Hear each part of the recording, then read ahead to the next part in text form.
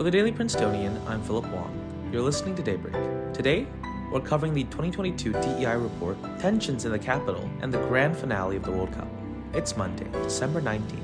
On Monday, December 12th, Princeton released the university's annual Diversity, Equity, and Inclusion Report, also known as the DEI Report, which includes updates corresponding to campus sustainability and a report from the Ad Hoc Committee on Sexual Climate, Culture, and Conduct. Administrators also answered questions from students about traffic accidents, no contact and no communication order policy, and intentions to add more bike infrastructure around campus, and a report on the university's Middle States accreditation evaluation.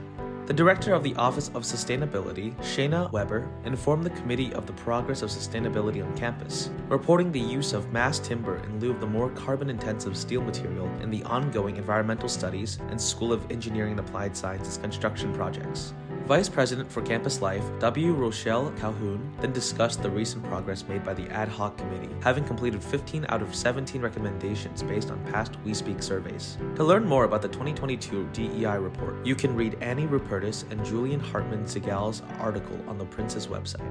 This week, many lawmakers in Washington, D.C. are hoping to pass a massive bipartisan spending bill to avert a government shutdown.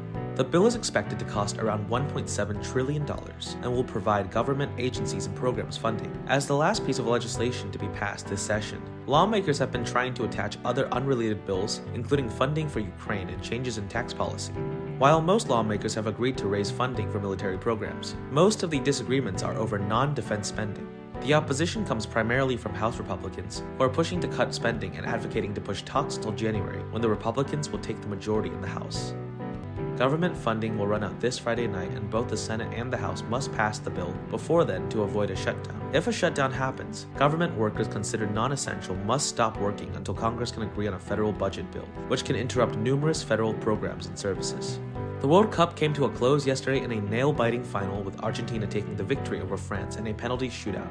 The tournament was filled with historic moments, stunning underdog victories, Morocco becoming the first African team in a semi-final, and what might have been the last World Cup for some of the most recognizable faces in football, such as Lionel Messi and Cristiano Ronaldo.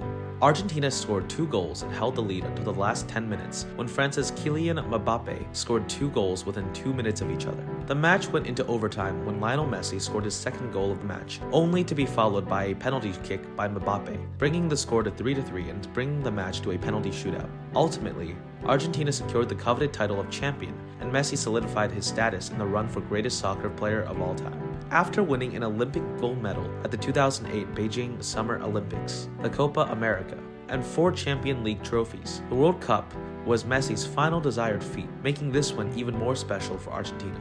Today will be mostly sunny with a high of 38 degrees and a low of 26. That's all for Daybreak today.